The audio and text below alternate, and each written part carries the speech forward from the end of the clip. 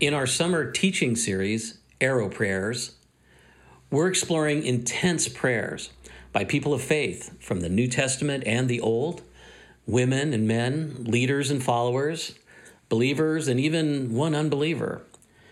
Arrow prayers are short, simple prayers, a few words, a sentence or less, that keeps us on target, focusing faith and sharpening our awareness of God. And at the core of arrow prayers is the conviction that it is better to pray at all times than to pray just at certain times.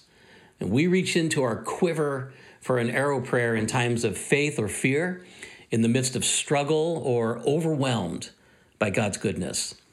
Now, this season has pushed us all out of our comfort zones, but that can be a good thing because growth doesn't happen there. It's between rocks and hard places and in the storms, valleys, and peaks of life that our lives are formed in Christ's life. And our hope is that arrow prayers will be added to your quiver. Any archer will tell you that the only way to hit the target is to let it fly. Now, while Psalm 51, the subject of our arrow prayer last week, is a classic arrow prayer for confession, Lord, forgive me, less practiced is the corporate version of that prayer, Lord, forgive us. Now, many of us wrestle with shouldering the collective ownership of others' sins and participation in a more corporate confession. The question is, if I didn't actually commit those sins, why do I need to confess them? Is there legitimacy to the idea that sins committed by others or by institutions are my responsibility? Is it important for me to confess corporate sins? Well, the answer is yes, and here's why. Corporate confession cleanses the soul by identifying and moving us away from that particular sin. And also, corporate confession builds solidarity with brothers and sisters in Christ who do have direct guilt with such sins, as we are all members of the same body. This is important. And more importantly, taking responsibility for neighbors was the form of Christ's life. Jesus didn't die unto himself. His death was for the sake of others. When we identify ourselves with the sins of others, we die to ourselves and we die to that sin. In essence, corporate confession is a spiritual practice. It's a means by which we draw ourselves closer to God and more completely become a tool of the Holy Spirit's work in this world. And while our salvation in Christ is an individual decision, the Bible presents people of faith as part of a community, and our identity is embedded in that community.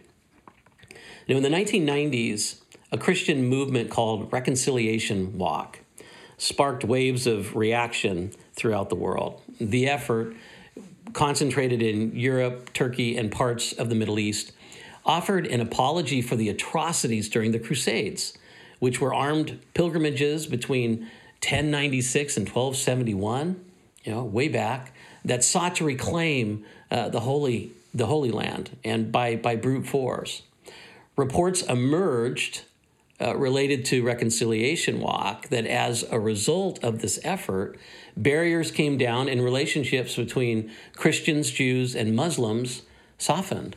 And if you have a Muslim friend, you might very well hear them talk sometimes about the Crusades and the damage that they did toward Muslims during that time.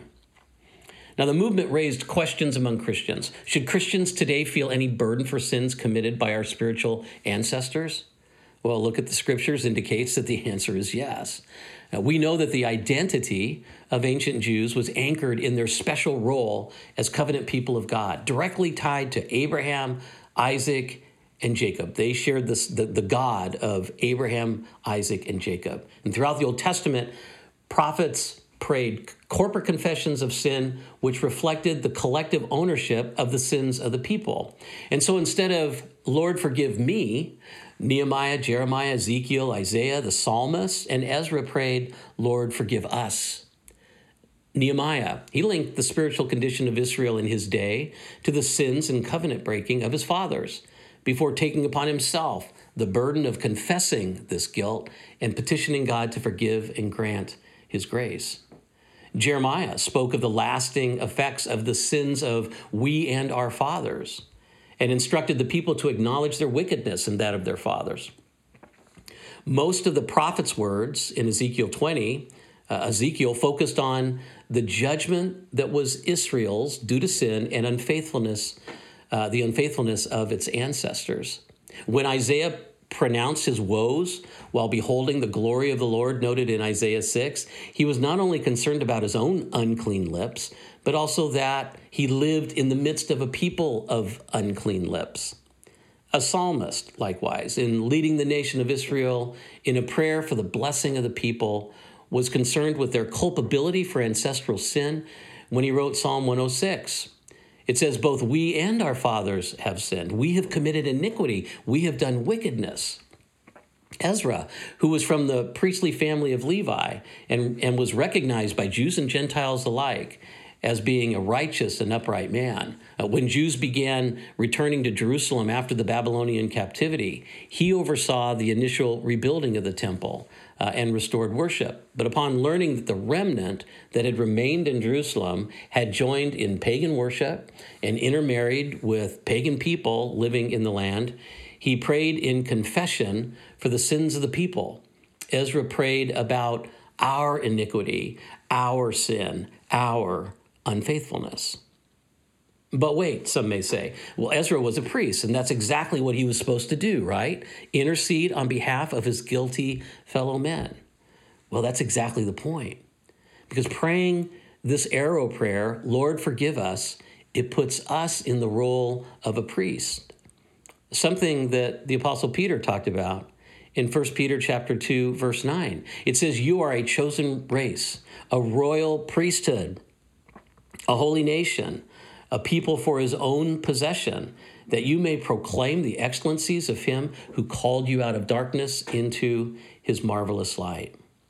And so the whole church is now called to intercede for the guilt that is upon us corporately as well as individually. We're all priests. God's church is not freed from corporate guilt simply because of our individual salvation in Christ.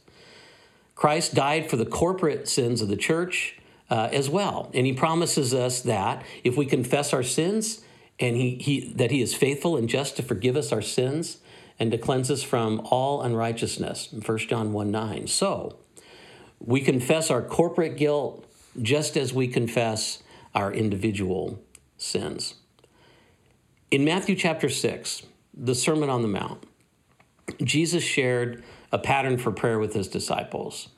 And in it, he used corporate pronouns throughout. He prayed, our Father, give us, forgive us, lead us.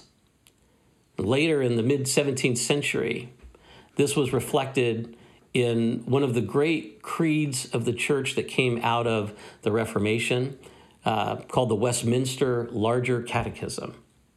And the creed asks questions and then answers them. And one question that is asked is, what do we pray for in the fifth petition? And the fifth petition, speaking of the Lord's Prayer, is forgive us our debts as we forgive our debtors.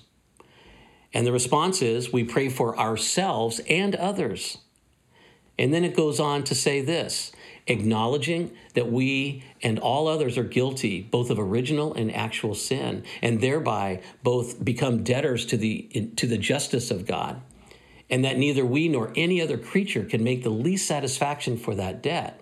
We pray for ourselves and others that God of his free grace would, through the obedience and satisfaction of Christ, apprehended and applied by faith, acquit us both from the guilt and punishment of sin, accept us in his beloved, continue his favor and grace to us, pardon our daily failings, and fill us with peace and joy in giving us daily more and more assurance of forgiveness, emboldened to ask and encouraged to expect, when we have this testimony in ourselves that we from the heart forgive others their offenses.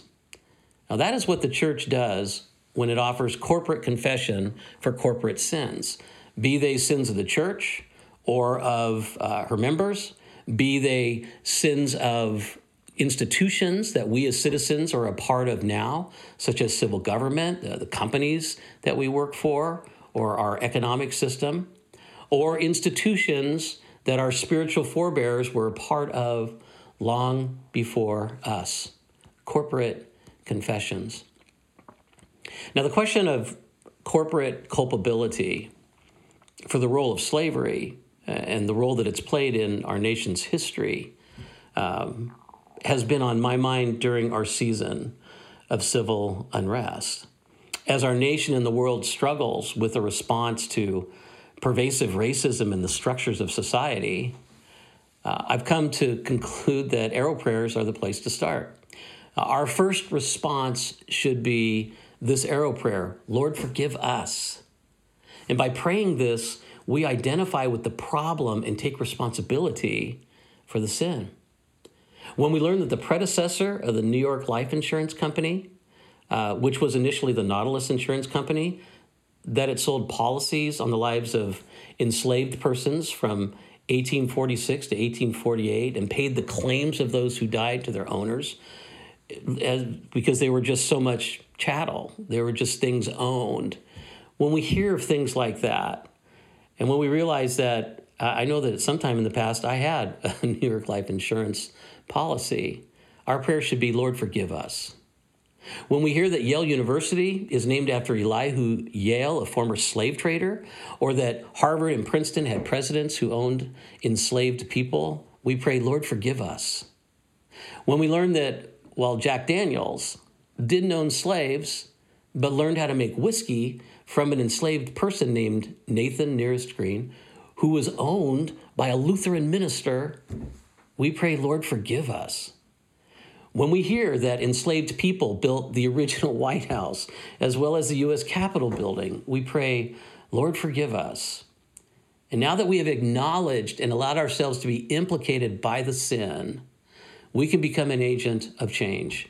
We're in that position now, and the Holy Spirit can reveal how. Corporate confession requires recognizing our brokenness. It builds solidarity with the suffering and helps to restore the reputation of the church in the world. Now, another Old Testament prophet, along with Nehemiah, Jeremiah, Ezekiel, Isaiah, and Ezra, who practiced both individual and corporate confession, is Daniel. And in Daniel, we could not find a better mentor to learn how to pray. For nearly 60 years, Daniel served at the top rungs of a pagan government, serving 3 different kings without compromising his relationship with God. Daniel found favor in the eyes of King Darius, and in his 80s was appointed one of 3 administrators over Babylon and was on track to become chief administrator. But having a Jew in such a high position made the other administrators jealous.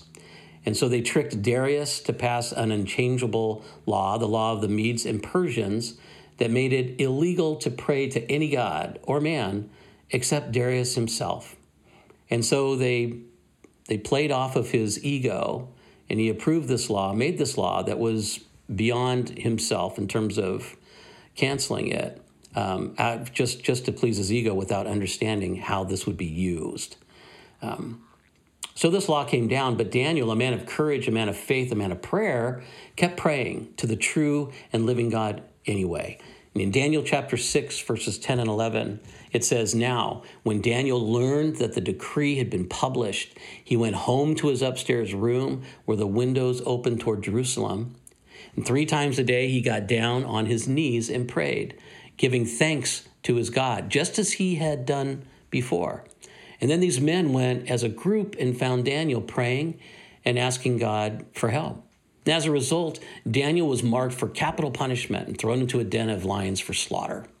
However, God intervened, sending an angel to protect Daniel from harm, while his accusers became the lion's dinner." We find Daniel's confession on behalf of his people after these events, and it's in Daniel chapter 9, verses 1 through 19.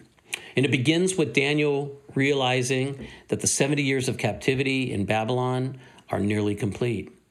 In Daniel chapter 9, verse 1, it says, "In the first year of Darius, son of Xerxes, a Mede by descent, who was made ruler over the Babylonian kingdom.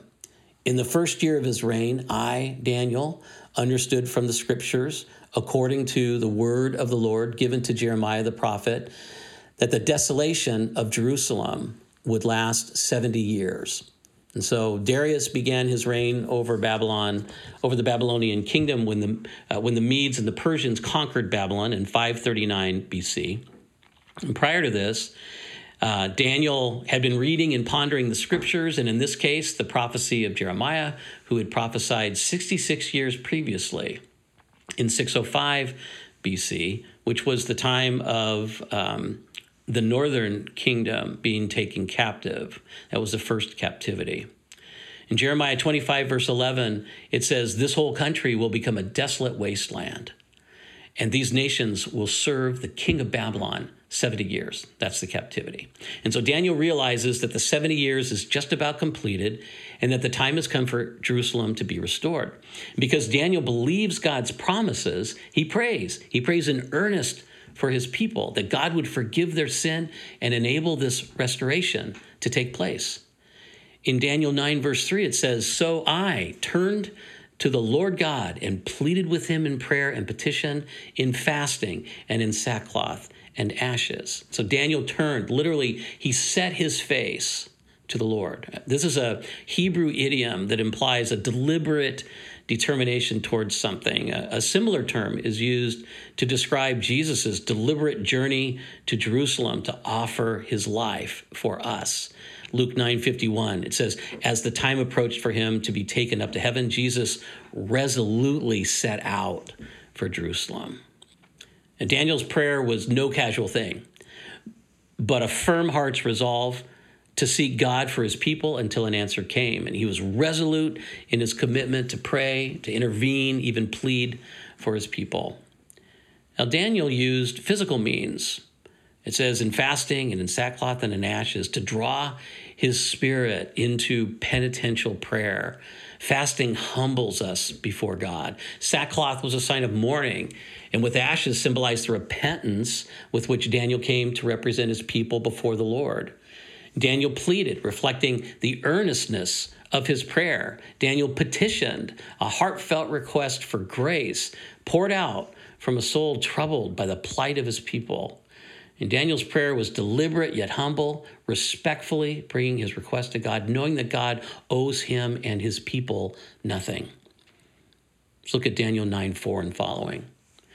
Daniel says, "I prayed to the Lord my God and confessed, 'Lord, the great and awesome God, who keeps his covenant of love with those who love him and keeps his commandments, we have sinned and done wrong. We have been wicked and have rebelled. We have turned away from your commands and laws. We have not listened to your servants, the prophets, who spoke in your name to our kings, our princes, our ancestors, and to all the people of the land.'" And so after recognizing the great and awesome God, Daniel acknowledged their sin. Daniel's aware that the people of Israel don't deserve mercy under the covenant conditions. They deserved exactly what they got, which was removal from the land. And instead of the blessings of the covenant, they faced the curses of the covenant, which Daniel openly acknowledges. And the people had broken God's commands and worshiped false gods. And so Daniel makes clear that he isn't trying to get mercy based on some loophole. He just flat out declares we've sinned. Nor does he hide behind the, "well, we didn't know it was wrong" defense. He acknowledges that we have not listened to your servants and prophets who spoke in your name. So God is not at fault. They killed the prophets he mercifully sent to warn them. A corporate confession of our sins, it must be open like this, complete, brutally honest, without equivocation, without naming extenuating circumstances or excuses. As a parent, if you're a parent today, have you ever confronted your child with a misdeed and waited for her or him to own up to it?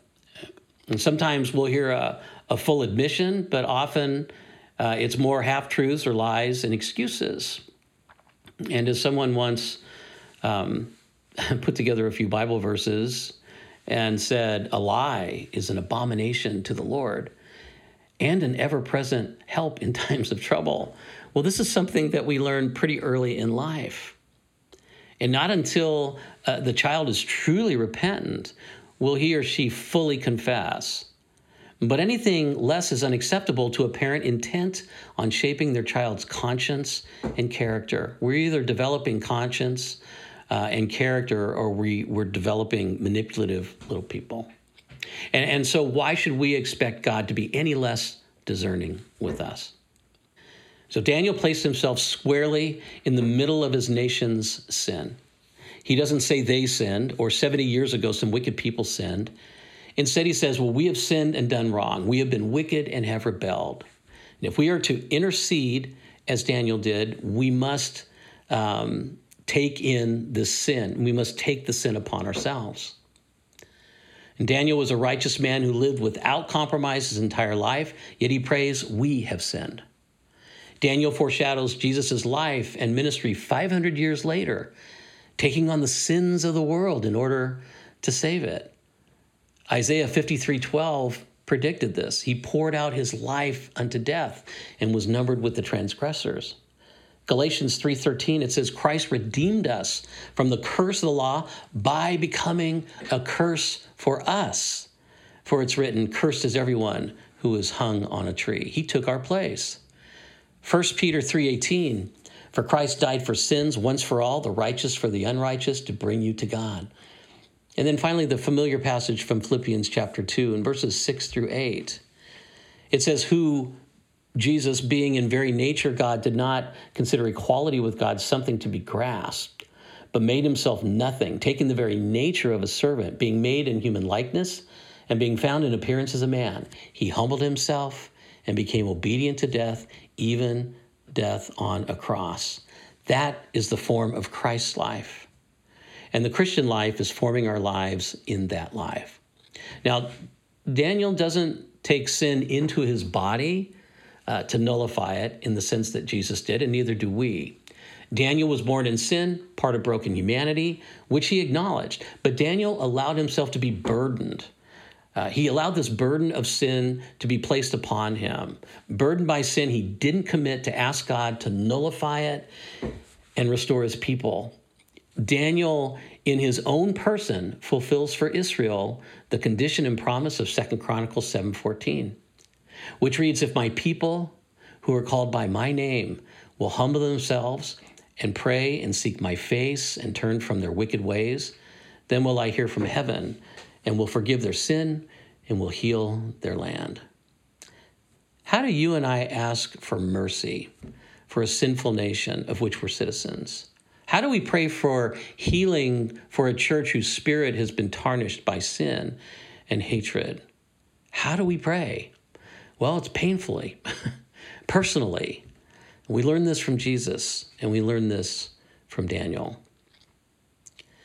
In the next section of Daniel 9, verses 7-16, Daniel goes deeper. He contrasts God's righteousness and mercy with the shameful sin and rebellion of his people. So he takes the themes he opened up in the first 6 verses and just goes deeper with them. And 3 times in this passage, Daniel speaks of the disaster that has come upon Israel, the utter destruction of the nation, Jerusalem, and the scattering of the people, and yet they did not seek the Lord's favor. And what the nation has failed to do, Daniel does for it. He is not a high priest. He's not a king. He's not an official representative of the nation. Yet he takes on this intercession. And then finally, Daniel makes his plea. Beginning with Daniel 9, verse 17, it says, now, our God, hear the prayers and petitions of your servant. For your sake, Lord, look with favor on your desolate sanctuary. He's just speaking of the destroyed temple in Jerusalem. Give ear, our God, and hear. Open your eyes and see the desolation of the city that bears your name. We do not make requests of you because we are righteous, but because of your great mercy. Lord, listen. Lord, forgive. Lord, hear and act. For your sake, my God, do not delay, because your city and your people who bear your name.